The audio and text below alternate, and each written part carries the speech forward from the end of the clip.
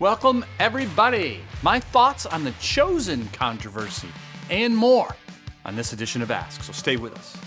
Once again, I want to welcome you to Ask. I'm Pastor Jamie. We're here at Cornerstone Church. This is a show where I answer your questions about the Bible, faith, or life. If you have a question, and remember, we definitely need your questions. If you have something, someone else has the same question, just go to cornerstonebv.org, media page, drop down, ask, leave it, all right? Cornerstone, media, ask. You got it. All right. So, thank you. Now, it's the first question is it a good idea to watch The Chosen?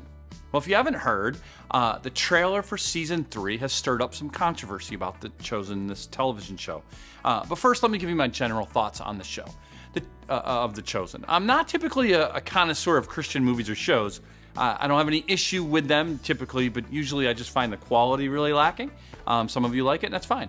But however, I heard way too many people way back a few years ago talking about The Chosen to being incredible. So my wife and I watched season 1, and it was really good. And season 2 was excellent as well. They've done a great job of bringing Bible characters to life, making you feel like you're really there. It helps teach maybe a cultural context because you get to see it.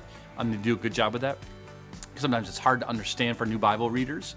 The only potential issue I've talked about with some is the license they take with characters. Like Matthew is clearly for them on the autism spectrum, for instance.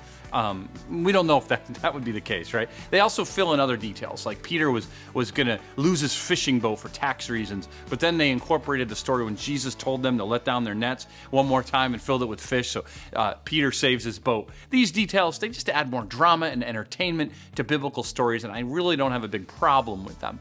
My only concern is maybe for people that you're not really familiar with the Bible, please let the Chosen and with the perspective that it's not exactly as it's always laid out in the Bible. And let the show inspire you to read the Gospels for yourself, not rely on them to give you what really happened.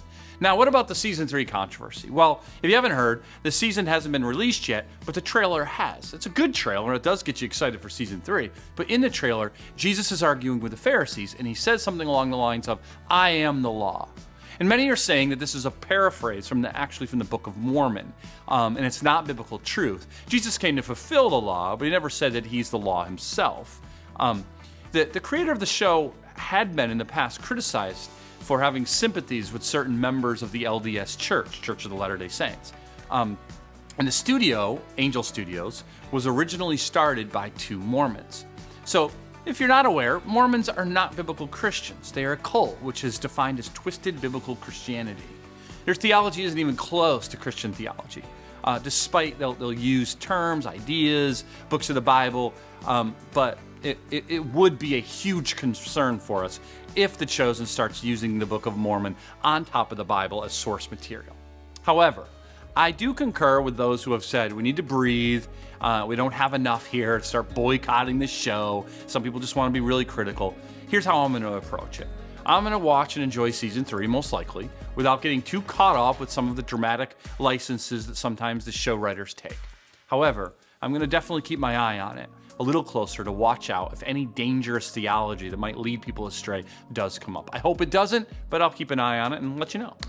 Second question. In 1 Kings 19, 11, and 12, God told Elijah to go and stand before him. Wind, earthquake, and fire came, and the scripture says God was not in those things. Ephesians 4, 6 says God is over all and through all and in all. Can you please explain how God was not in the wind, earthquake, and fire? Great question, and I love how you're thinking. Now let's start with a classic Pastor Jamie line. Context is, you got it, it's everything. There are 2 pretty different contexts here, and I wouldn't necessarily use them to compare, and that's what you're doing here. In Ephesians 4, Paul's making an argument for unity in the church, the body of Christ. In verse 6, he is intending to argue that God is over all of us as Christians, the body of Christ, and in all of us as his people, and therefore we should treat each other with humility and pursue unity. Now, you're still not wrong to ask the question, though. It is true that God is omnipresent. He is everywhere, at once, always. So in that definition, God certainly was still in the wind and earthquake and fire. It's not like he didn't know what was going on there that came past Elijah in that story. But the lesson God is teaching Elijah is that he reveals himself more typically in our life through the quiet and unspectacular ways.